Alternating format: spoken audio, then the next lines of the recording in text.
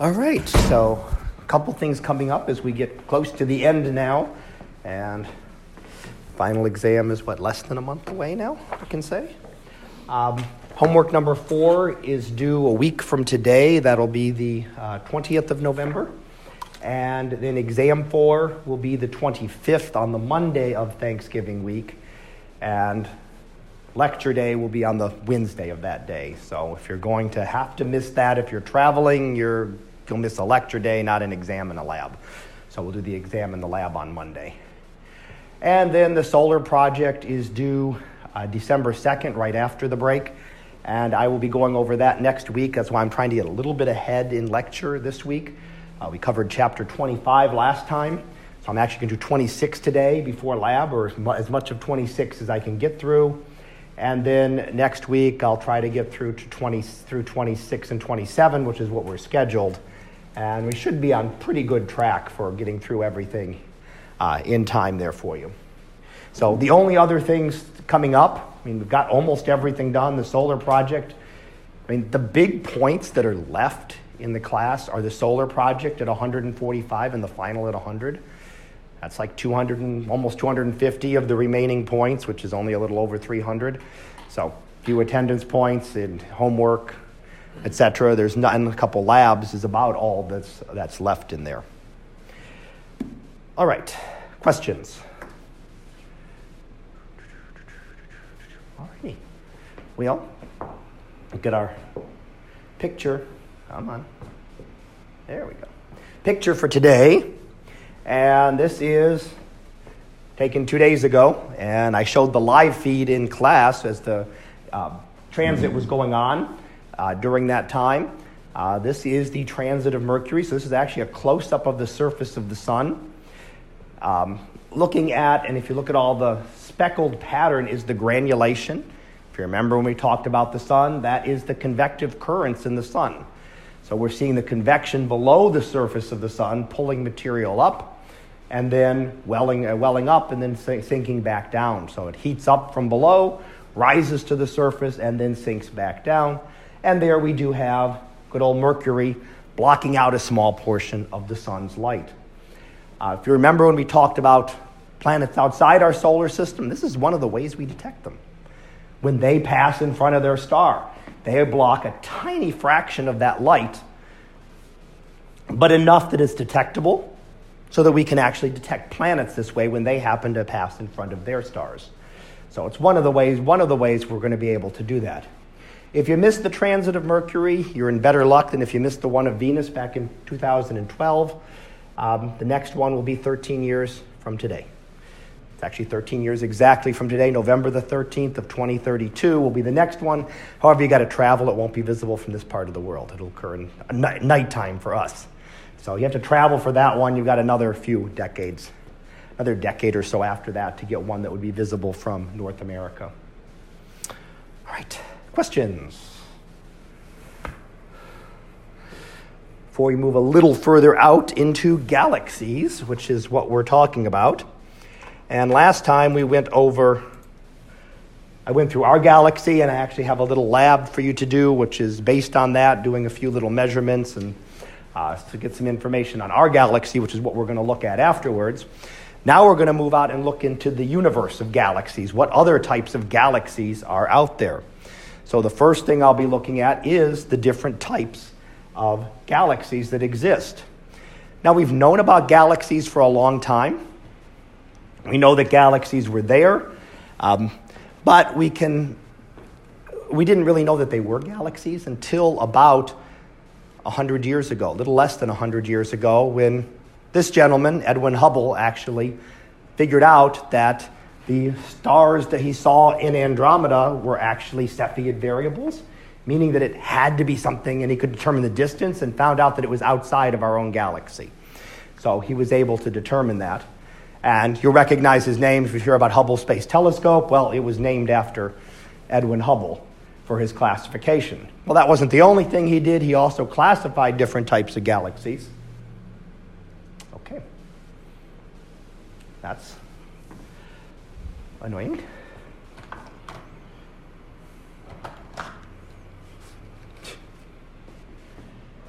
I'm trying to see what it's getting any interaction there from something.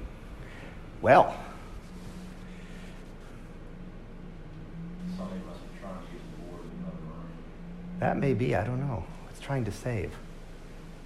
Or it thinks there's something touching the board.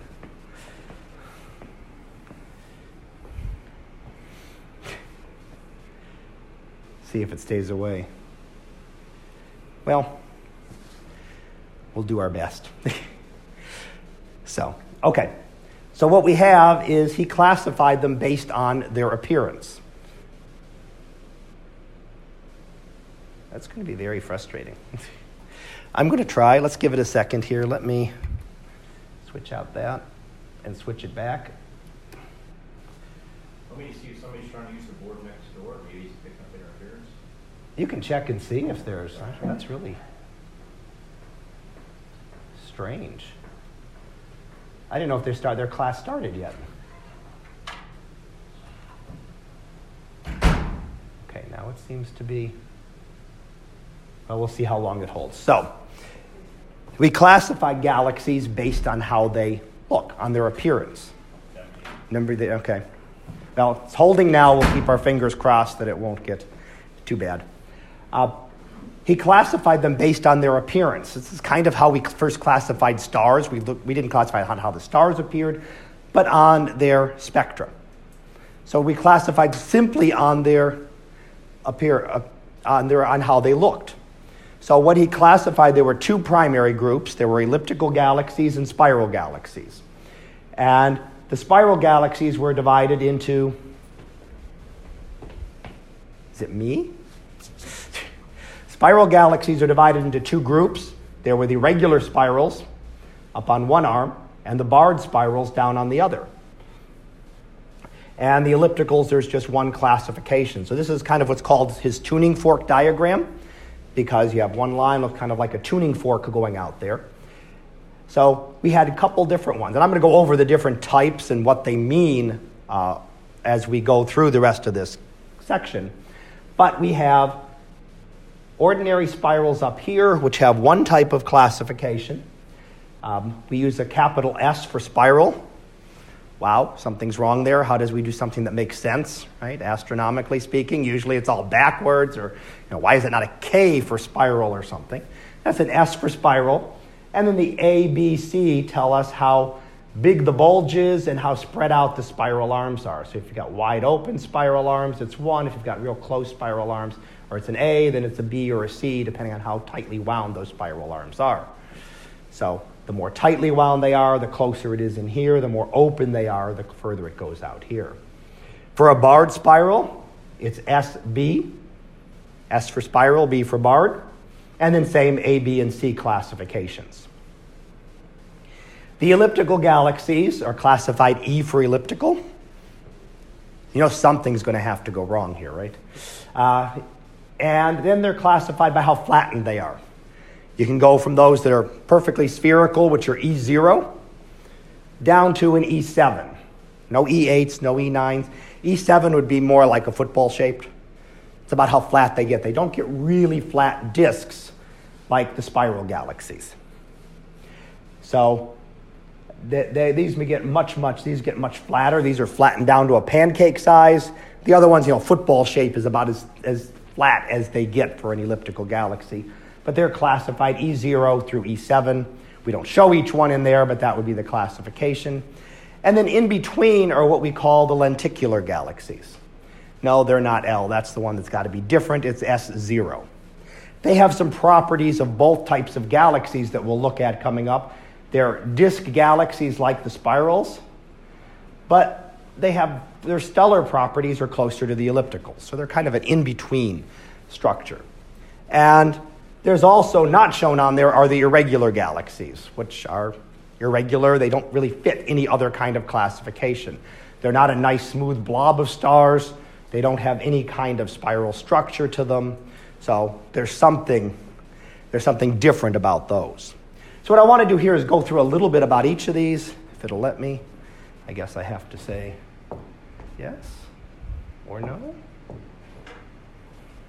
I didn't really want to say, but anyway. All right, so spiral galaxies are the first type. And this is an example of a spiral galaxy. We're looking face down on it. And we can see the central areas, just like we saw with our galaxy last time. Spiral arms spreading out from it. Actually, a second galaxy over here that may be in the process of collision. When we look at these, we see they have a distinct structure to them. You see, any spiral galaxy has a distinct spiral pinwheel type structure to it.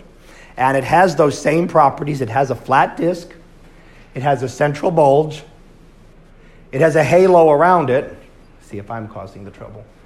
And spiral arms. Now, obviously, if it doesn't have spiral arms, it's not going to be a spiral galaxy. That's one of the things that it has to have. One of the other keys that every spiral galaxy has is star formation. Stars are forming in these galaxies. That's not going to be true in every galaxy. So it means that we see, when we look at especially the spiral arms, we see emission nebulae associated with star formation. We see young clusters of stars associated with star formation. And we can see that those are going on in the spiral arms. And we know that it's ongoing. It has to be recent because many of those stars that give off that blue light, they only live 1 million years, 2 million years. So if something only lives, say, 2 million years, it had to have formed in the last 2 million years or it would be gone. Right? Any star that lives 2 million years that formed 1 billion years ago, it's dead. Long dead, right? It only lasts 2 million years. It must have formed within the last 2 million years. And some of the stars, of course, are even younger than that. So we're seeing ongoing star formation in the spiral galaxies. And they also have some old stars. So in the bulge and the halo, which you can't really see in the image here, the bulge around the central portion, the halo would be a spherical region around it, would be something that we would see. We'll see that shows that stars formed not still forming, but they formed over a long period of time. So not just that they're still forming, but they formed billions of years ago, they're still forming, and they're continuing to form. So it's been an ongoing process in these types of galaxies. So that's one of the key things that we note from them is that stars are currently forming, and that has to do with some of their structures, has to do with why we see the blue stars, why we see the pink hydrogen regions. The second type, again, another spiral galaxy, are the barred spirals. The only difference between that and that is this bar of stars going through the center. Why are some barred and some not? Great question. I can't tell you. It's something that's still being researched. Why do some galaxies have a bar and others do not? We call them normal spirals and barred spirals sometimes, but there's really nothing abnormal about a barred spiral galaxy. They're about equal. In fact, I give you the number there. It's about 2/3 of them have a bar. So technically the barred spirals are the normal galaxies. And the abnormal ones, the more unusual ones, would be what we call an ordinary spiral galaxy. Or the non-barred galaxy. You can have spiral galaxies and non-barred spiral galaxies. But why it's there, we have no clue. Why do some galaxies form? This distinct structure going through it. There's almost like a line, a big bar of stars that goes through it. And then the spiral arms come off the end of the bar. There's still a lot about the dynamics of galaxies that we don't understand and how galaxies form. I can give you some ideas as to why they form the spiral structure. I talked last time about density waves as terms of how we can perpetuate the spiral structure. But there's a lot here that we are still trying to understand. Otherwise, I'm not going through the details. They're the same properties. It's got the bulge, it's got the disk, it's got the central portions, it's got the halo, it's got spiral arms. The only difference between the two is that the spiral arms come off the end of the bar rather than kind of winding down into the center as they did here. You can see the spiral arms winding down to the center. Here they do not seem to do that. They don't wind all the way down. They kind of stop right here at the bar, and then they begin. So it's a little bit different than what we call an ordinary spiral galaxy, which is actually a small fraction of the actual galaxies. Now, I talked a little bit about the classification before. I'll give you a little bit more detail on that. How do we classify a spiral galaxy? Well, S for spiral, or capital S, capital B for barred spiral. So it's either spiral or spiral with the bar. And then we use the letters A through C after that.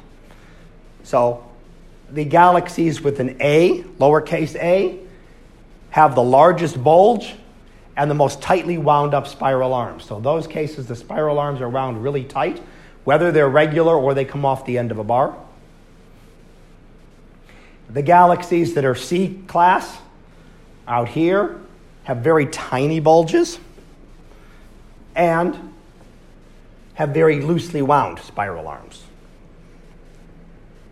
Those are the two differences that we see between the classifications, is how the size of the bulge, how big that is, and how tightly wound the spiral arms are.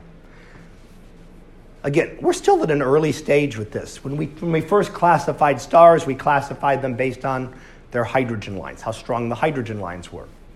It wasn't until later that we got the physical understanding that said, hey, this is because of the temperatures of the stars. And that's what we're really classifying. So there may be more going on here that tells us why stars form in one of these three. But we don't really have that understanding yet. For us, we are in a barred spiral galaxy. So our Milky Way is actually classified as an SB, lowercase b, which would put us in the middle range. Not a really large bulge, not a small bulge, kind of in between those two. And arms are not super tightly wound, not super wide open, kind of in between. There are also subclassifications within this that I won't go into too much, but there are some cases where it's borderline and they'll call it an SAB galaxy. Well, it's not quite an A, it's not quite a B, it's kind of in between them. So I don't want you to get the idea that it's just three distinct types. There's obviously a variation between them. This is just the level of classification that we are at right now, which will classify it as an SA, an SB, or an SC. All right, so spiral galaxies. And again, those are the pretty ones. Those are the ones you see pictures of all the time. Elliptical galaxies, a lot blander. This is an example of an elliptical galaxy. Did I say which one?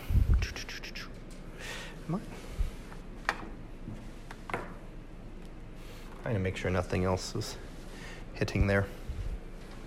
All right, so elliptical galaxies just look like a big blob of stars. There's the central region. Essentially, it's all a bulge. There's no disk, no spiral structure, no spiral arms of any kind. It's essentially either spherical or a squashed sphere, squished down sphere. But no trace of spiral arms. We don't see any of that. We don't see any disk. We don't see any dust. No young stars. We don't see any emission nebulae. We don't see any signs of star formation.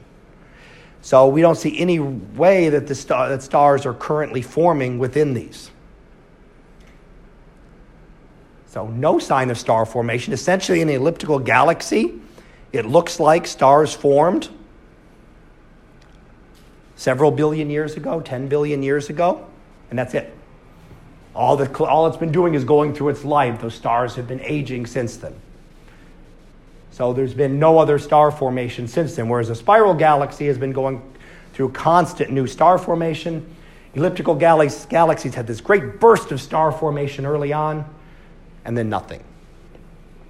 So when you see pretty pictures of galaxies, people don't usually photograph the elliptical ones because they're a lot blander. But they come in a big variety of sizes. And those they can have the giant ellipticals, which are the giant galaxies, the largest galaxies that exist. And there are dwarf ellipticals, which are the smallest galaxies, not much bigger than a globular cluster. So they come in a very big range of sizes. Spiral galaxies, on the other hand, you got our Milky Way. You might find a spiral galaxy that's maybe half the size of our Milky Way. You might find one that's maybe twice the size of our Milky Way. But you're not going to find one that's a spiral galaxy 100 times the Milky Way size. They don't exist. Or 1/100th. Whereas elliptical galaxies, you do see that. You see ones you can see things that are hundreds of times bigger or hundreds of times smaller. So you do see a much wider range of sizes than you see with the spiral galaxies. Now, to classify an elliptical, again, we use the letter E for elliptical. Makes it easy to remember. And then we use the numbers 0 through 7, which just tells us how squished it is. E0 is not squished at all, nice big sphere of stars.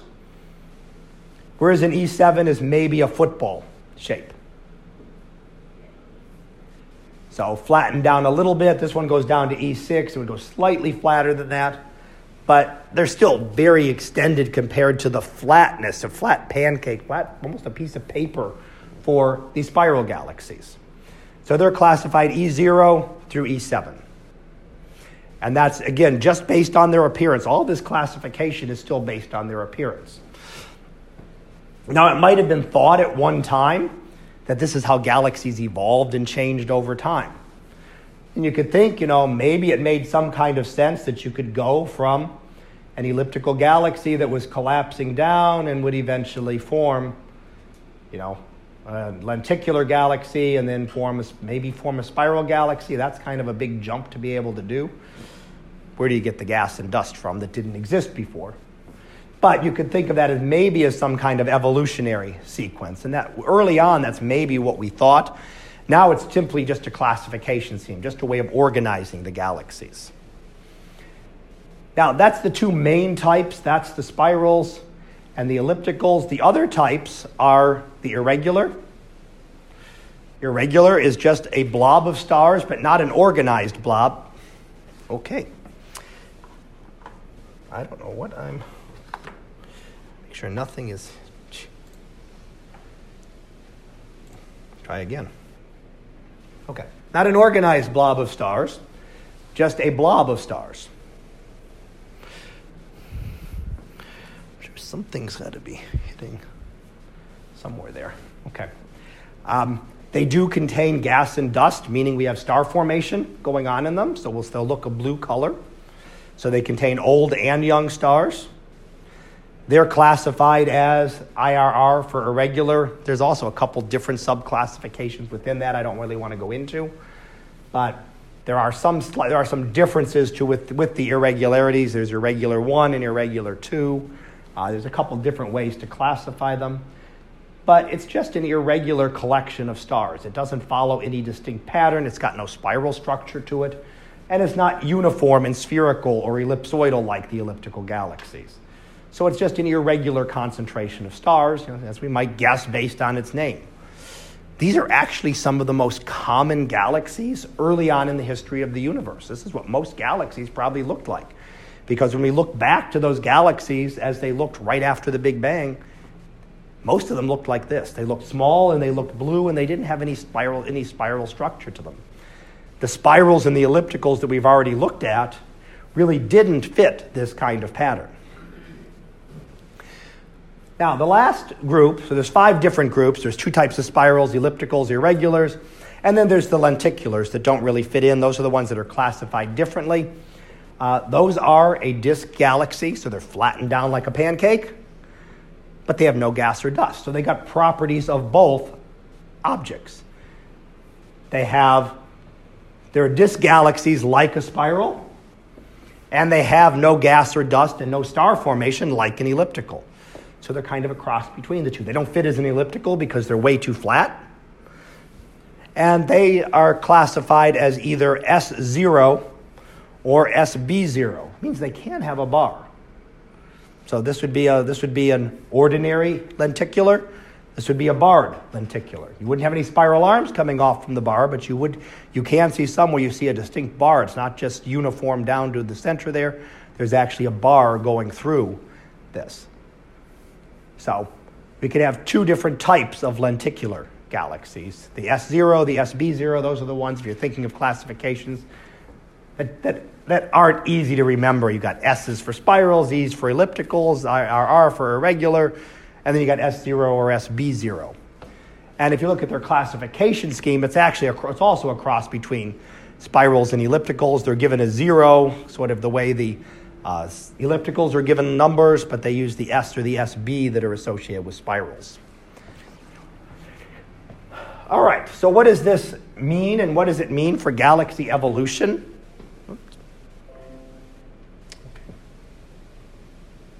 Well, it's changing on there, it's not changing on here.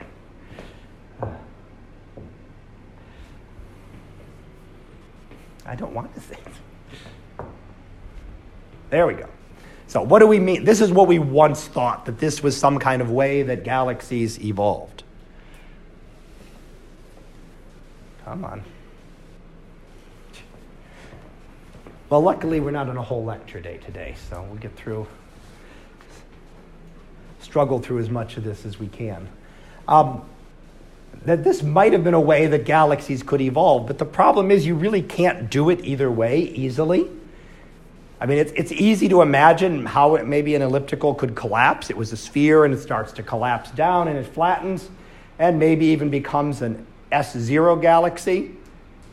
But how do you all of a sudden make millions of solar masses of gas and dust appear so you can form stars? How do you go from having nothing that can form stars to being able to form stars? So think about it going the other way. You could have stars, well, the spiral arms wind up and then they disappear and you've used up all the gas and dust. But how do you make something expand? How do you take something that's a flattened disk and unflatten it? That's not something that normally happens in nature. Things collapse down to a disk, they don't expand. So how can a spiral uncollapse? You can imagine part of it going there, maybe as part of it evolutionary, but there's no easy way to say that a spiral becomes an elliptical or an elliptical becomes a spiral over a natural course of evolution of galaxies.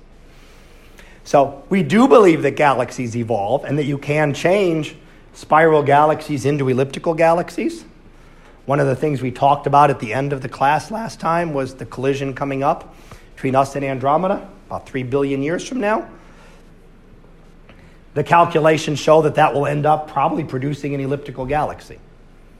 So we may be part of an elliptical galaxy that during that, that collision, all the gas and dust will get used up, and then we will turn into an elliptical galaxy. But you can't normally do it. A galaxy sitting there by itself that's flattened down isn't all of a sudden going to expand outward and get thicker and thicker. That will not happen. But there are some ways to imagine it through collisions, that two massive galaxies colliding together could stir up the stars enough, could produce enough energy in order to maybe convert spirals into ellipticals. So naturally, there's just no way to find that you can go from one end to the other, which might have been the thought earlier on. Now we think that galaxies evolve, but through collisions.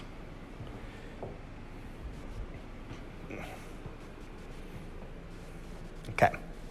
So if we can, let's see, try to finish up this section. Galaxies, we've got 5 types. So spiral, barred spiral, irregular, elliptical, lenticular. Those are the 5 types, and we subdivide those. And they don't evolve from one type to the other as best we can tell. They're formed with one. Any evolution seems to be through the collision of galaxies, galaxy mergers, galaxy collisions that occur that we'll be looking at over the coming chapters.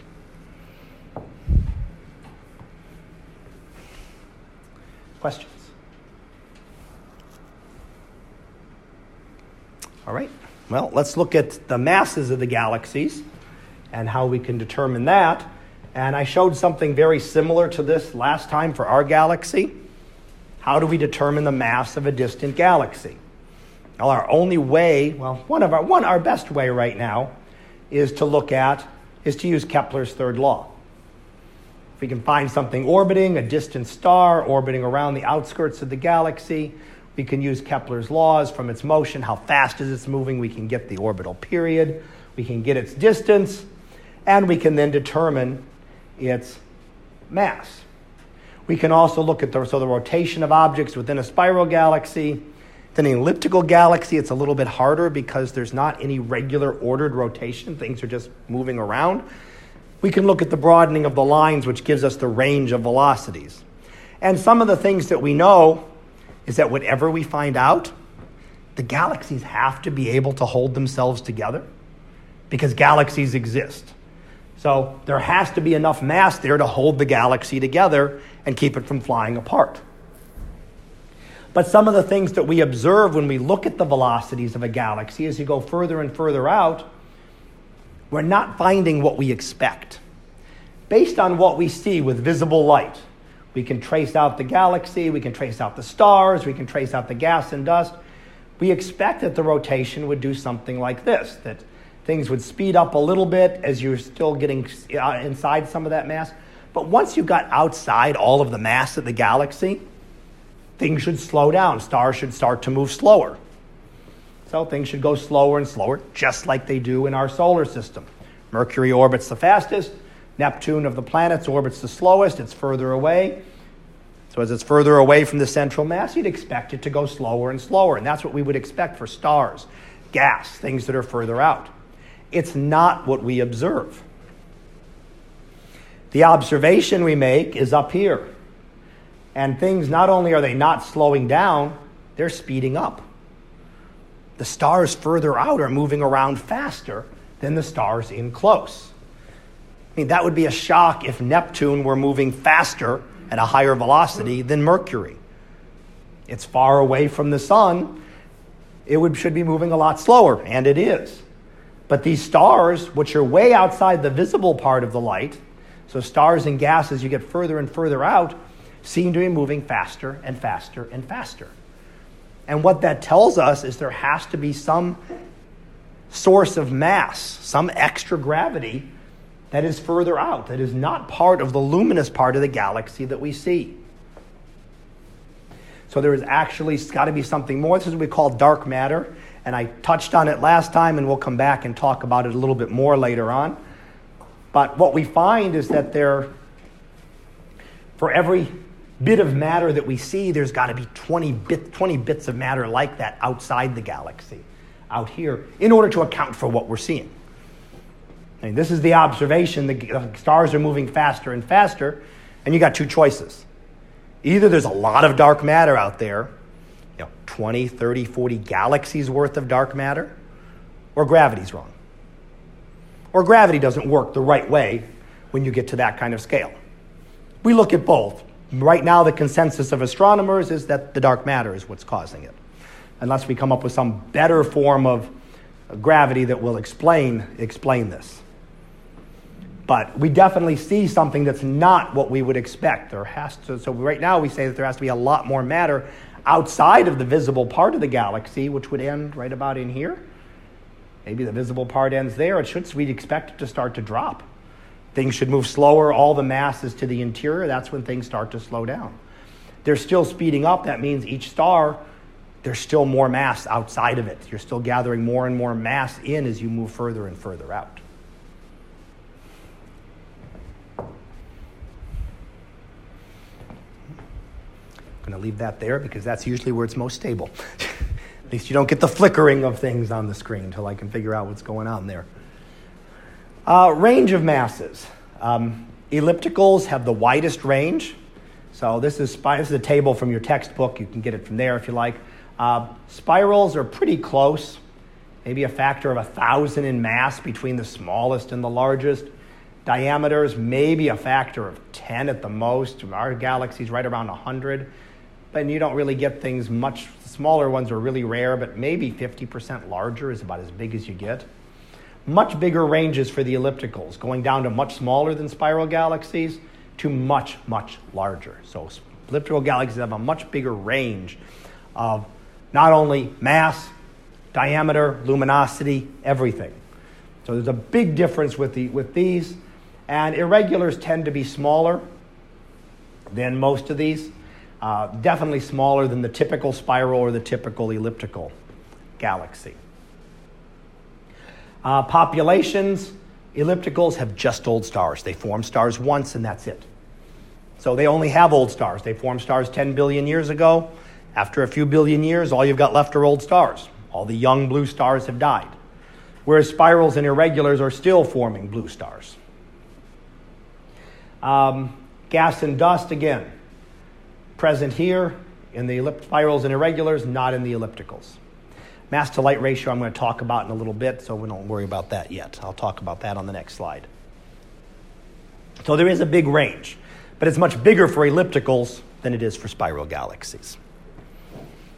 Now the mass to light ratio, come on. The mass to light ratio, what do we mean by that? All it does is it takes the mass of an object in solar masses and divides it by the luminosity in solar luminosities. So how much mass does it have? How many solar masses worth of mass does it have? How many solar luminosities of light is it giving off? And you divide those two and you get the mass to light ratio. So easy example is our sun. Our sun has a mass of 1 solar mass. It has a luminosity of 1 solar mass, a solar luminosity. And 1 divided by 1 is 1. So our sun would have a mass to light ratio of 1. We're using our sun as the standard to compare everything else to. So other stars would have different mass to light ratios. They might have more mass than our sun, or they might have more luminosity, and they could have different mass to light ratios. But all it is a comparison. So something with a very high mass to light ratio has a lot of mass, very little light. With a low mass, with a high mass, or the other way around, high mass to light ratio. If you've got a lot of mass, if it's a big number, then you're going to have a lot of mass and very little light. If you have a lot of light and very little mass, you're going to get a small mass to light ratio. And what we're finding for these, if we look at examples of other stars, this is for our sun, what would we find for other stars? Well, a low mass star. Well, they're lower mass than our sun, but luminosity drops off a lot faster than the mass. So a star that is half the sun's mass is not half its luminosity. 1/10, 1/100th its luminosity. So the mass to light ratio is going to be very big. It's contributing a lot of mass relative to the amount of light that it's contributing. So low mass stars are actually, might not think of it that way, but low mass stars are actually contributing a lot to the mass to light ratio of a galaxy. They're giving lots of mass relative to the amount of light they get. High mass stars might have more mass than the sun, but again, might be 10 times the sun's mass. It doesn't give off 10 times its luminosity. It might be 10,000 times its luminosity. So they're giving off a lot of light relative to their mass. And that's why we look at it as a ratio. They're going to have a really small mass to light ratio. Yes, they're adding some mass, but compared to the amount of light they're giving off, it's negligible. They're giving off a lot of the light of the galaxy. And in fact, when we look at things like spiral galaxies, we're seeing all these high mass stars that are giving off light. And what you do is, if you want to find the mass to light ratio of a galaxy, you just have to add up everything that you see. What is the mass to light ratio of the objects that compose it? So for younger galaxies, things like spiral galaxies, things like not elliptical galaxies, like irregular galaxies, maybe 1 to 10 range. So like our sun. Older galaxies, it seems to be a lot higher. They've got a lot older stars. They don't have those bright young stars. So their mass to light ratio is going to be higher. This is based on just what we see. So this is just observations of the galaxies, adding up all those stars within it. What we find when we look at dark matter is that these apply to the inner parts. This applies to what we see in the inner portions of the galaxies. But most of the matter is invisible dark matter. That's dark matter has lots of mass, many times the mass of the galaxy, but essentially no light. Well, if you divide some number by a really tiny number, as that number gets closer to 0, your mass to light ratio shoots up. Right? You can't divide by 0 because things become infinite. But if you imagine dividing, billions of solar masses by 0.00001, you're making it even larger. You're making a really large mass to light ratio. So dark matter would have an extremely high mass to light ratio. And this is where we're going to start to see, when we make measurements like this, we can start to calculate how much dark matter has to be there. Because we can figure out the mass, we can figure out the light, we can measure the light, how luminous it is, and that will give us a mass to light ratio. And we're finding out that when we calculate these, we calculate how much mass must be there based on observations of the rotation or the gravity within the galaxies, that the mass to light ratios have to be really high. And we're getting up to things that are 100. That's a lot bigger than just stars. That's a lot bigger than anything else that we're going to add in there. Now, again, our sun would be one. You're adding in lots and lots of dark matter that has to be there because what we can measure. We can measure the mass through different methods. We can measure the light. And there has to be this large amount of dark matter. And it's really going to be very important for understanding the universe because it's going to affect how galaxies evolve over time. That's going to be a very important thing. Looking at this dark matter is going to be important to understand how galaxies change over time. Now, as I mentioned last time, if we look at what we do, what we study, the visible light, that's all the nebulae, all the stars, anything ordinary matter, black holes, neutron stars, is about 4% of the material in the universe. So 96% is between dark matter and another more mysterious one that we'll come to later called dark energy. That's most of the universe. Very little of the universe is actually the ordinary matter, which is the stuff you and I are made up of. That's a tiny fraction of what the universe is apparently composed of. A lot more of it is this dark matter. All right. So looking a little bit at the distance scales we want to talk about. We talked a little bit about distance scales within a galaxy, right? Spectroscopic parallax, regular parallax, our Lyrae stars, Cepheid variables, etc., that we looked at for being able to determine distances. Now we've got to use distances to galaxies. Well, we're stuck here. We've got to start building on what we've got. Because even with Gaia, we talked about in terms of measuring lots of parallax, it's not going to come close to measuring the parallax of a galaxy. Not going to be able to see that. Galaxies much too far away. And even Gaia was only getting a certain third of the way through our galaxy or so. So we're not going to be able to use parallax. It is only in the closest galaxies that we can actually see individual stars. All those pictures I showed you of galaxies, we're seeing the combined light of the stars. We can't pick out individual stars. So we can't use something like spectroscopic parallax because I can't see that one star to get its individual brightness. We can use in some of the nearer ones we can see Cepheid variables. This is kind of our connection between scales within our galaxy and scales without. So one thing we can really see in some nearby galaxies are Cepheid variables. So of close galaxies, you might be able to pick out some individual stars, identify them as Cepheids. Then great, you can use the period luminosity relationship and determine the distance, just as you would within our galaxy. So this is really important for being able to do this. This is what Hubble did back in the 1920s. Found some Cepheid variables there, measured their period, got their luminosity, calculated their distance, said, hey, that's way outside our galaxy. Any estimate of our galaxy is going to be much, much larger, is much, much smaller than that. But again, it only works for the nearest galaxy. So how do we find the distances to galaxies that are much further away? This works for close ones, galaxies that are, can't remember what I gave you, 60 million light years, 50, 60 million light years to see Cepheids. Talked about that a while back. That sounds tremendous in terms of distance, but when we're starting to talk about billions of light years away, 60 million is still relatively close to us. And we're starting to get to 10 and 12 billion light years away, you're not going to begin to be able to see Cepheids. So we need some other methods. And what we're looking at one of the things we look at are what are called standard bulbs or standard candles. So a standard bulb, by what we mean that, is that they're objects of the same luminosity. When we looked at variable stars, our Lyrae stars were one of these. They were all the same brightness. You identified one, you knew how luminous it was, you knew how bright it appeared to be. That comparison gives you the distance. So we want to look for others of these.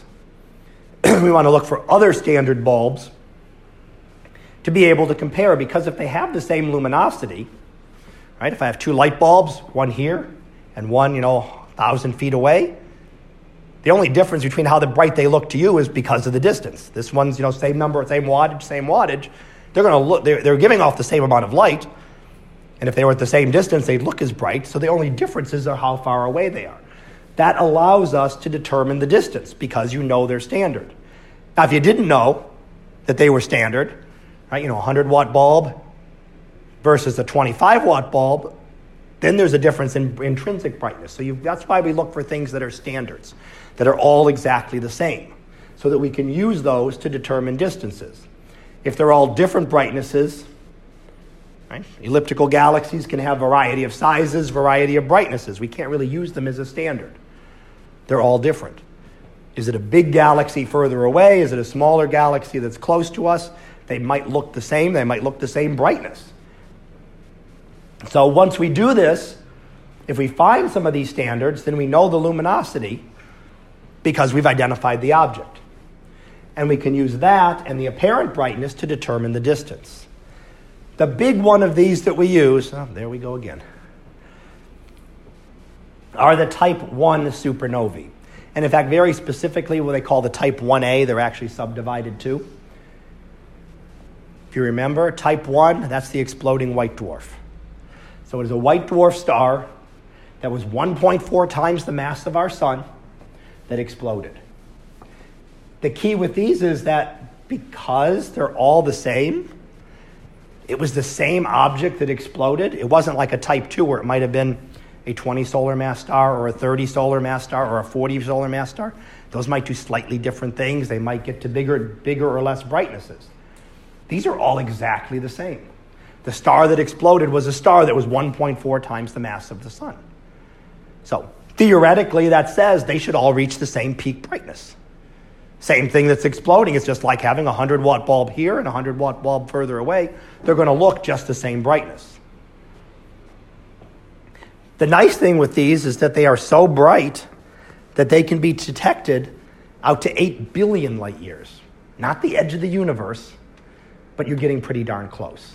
The universe is about 13.8 billion years old, so you can't really go over 14 billion years just to round it off. Well, we're getting out 8. We're getting out, 2/3 of the way to the edge of the universe using these. That's a big jump over 60 million light years. So these are really important for determining distances. That's a good thing about them is that they're nice and standard. We find one in a distant galaxy. Here's an example. In March of 2012, nothing. July of 2012, there's this bright object that appeared. That was a star exploding. We can identify it as a type 1 supernova, figure out its peak brightness, and say, there we go, we've got a distance to that galaxy. Okay. Well, exit. I'm going to finish up this section and we'll stop. So we can get on to lab anyway. But once we can do that, we can get the distances. The bad thing is you've got to wait for it to occur in a galaxy. If I want to determine the distance to this galaxy, I've got to sit there and wait and twiddle my thumbs for millions of years, maybe, waiting for one of these to go off. So I can't just say, I want to find out how far this galaxy is away. But when they do go off, we can automatically get the distance, and they're relatively common. We get a good number a year. So it's not like you only have to wait years and years to see them at all, but you can't pick out any specific galaxy. And even these, we're looking at some really distant galaxies. This is the galaxy we're actually looking at there.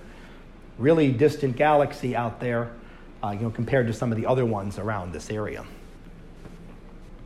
Now, some of the other methods that we use to determine distances these are a couple others that we use as well, kind of as intermediaries. One is called the Tully-Fisher relationship, which just says that these two astronomers found that there was a rough relation between how bright a spiral galaxy was, its luminosity, and how fast it was rotating. So a more luminous one rotates faster, a less luminous one rotates more slowly. And that works out pretty well. It fits about as well as, say, the Cepheid period luminosity relationship. It's the same kind of thing. So all you're measuring is the spin of this spiral galaxy, measuring its velocities of its stars. That's easy to do through the Doppler effect. And then that gives you, once you do that, you say, okay, it's spinning so much, that's the velocity, and then I can say, okay, it has some luminosity. Once you get the luminosity and the apparent magnitude, you can then say the distance. So it gives us another way to distance that only works for spiral galaxies. The other one, we can look at the 21 centimeter hydrogen line. If there's hydrogen gas in it, you can use that to determine luminosities. So you measure the rotation speed through that. The problem with this is that it only limits to spiral galaxies. Well, spirals and lenticulars that rotate. It doesn't work for things like elliptical galaxies. So it's kind of intermediary between and helps you kind of fit things in between those distances. It's nice because you don't have to wait for a supernova to go off. As long as it's a spiral or lenticular galaxy, you can measure its rotation and figure out its its distance. But you're limited to certain types of galaxies. It's not going to help you with an elliptical galaxy, which are a large number of galaxies in the universe. So let me finish up this section, and then we'll hope that this is not quite so flaky on Monday. The masses of the galaxies, we can determine them. One way is using Newton's version of Kepler's third law to determine the masses. We looked at the mass-to-light ratio to be able to compare the amount of mass. And for the sun, that's 1. For other objects, it can be more or less than 1. And what we're seeing is that it tells us that there's a lot of dark matter out there that we'll be talking about in the next chapter, I believe.